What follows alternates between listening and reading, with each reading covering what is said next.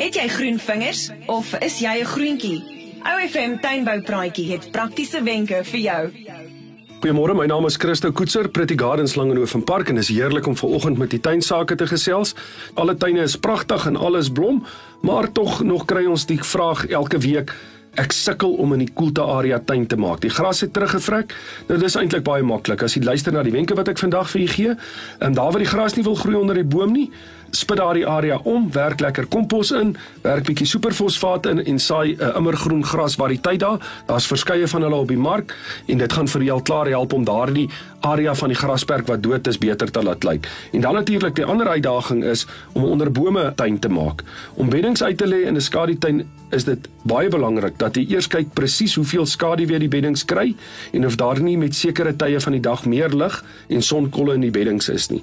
Dit sal verseker help as jy plantseleksie doen.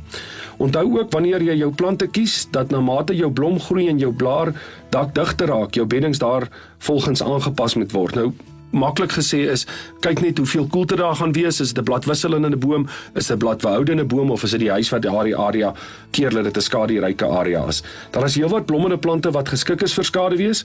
Die gewildste is clivias, varkore, kerstmisrose, camellias, azaleas, om maar net 'n paar te noem.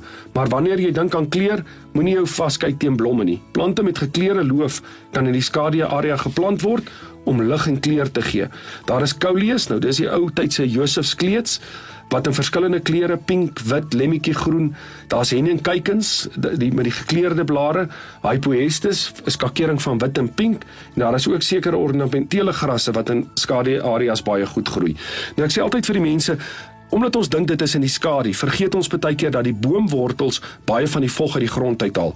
So, jy moet seker maak en kyk hoeveel vog en hoeveel water toegedien moet word in daardie skaduareas. Hou maar altyd dop in die skaduareas, dis die plante is maar baie keer meer vatbaar, veral as dit 'n reënerige tyd is, vir swamsiektes daar en rooi spinnekop, maar kyk net na daardie area. So, vat daardie skaduarea wat so dood is in die tuin, plant ietsie daarin en laat dit 'n fokusarea raak. Lekker tuin maak, seën in die tuin hierdie week. Luister weer na die OFM Tuinboupraatjie aanlyn by ofm.co.za.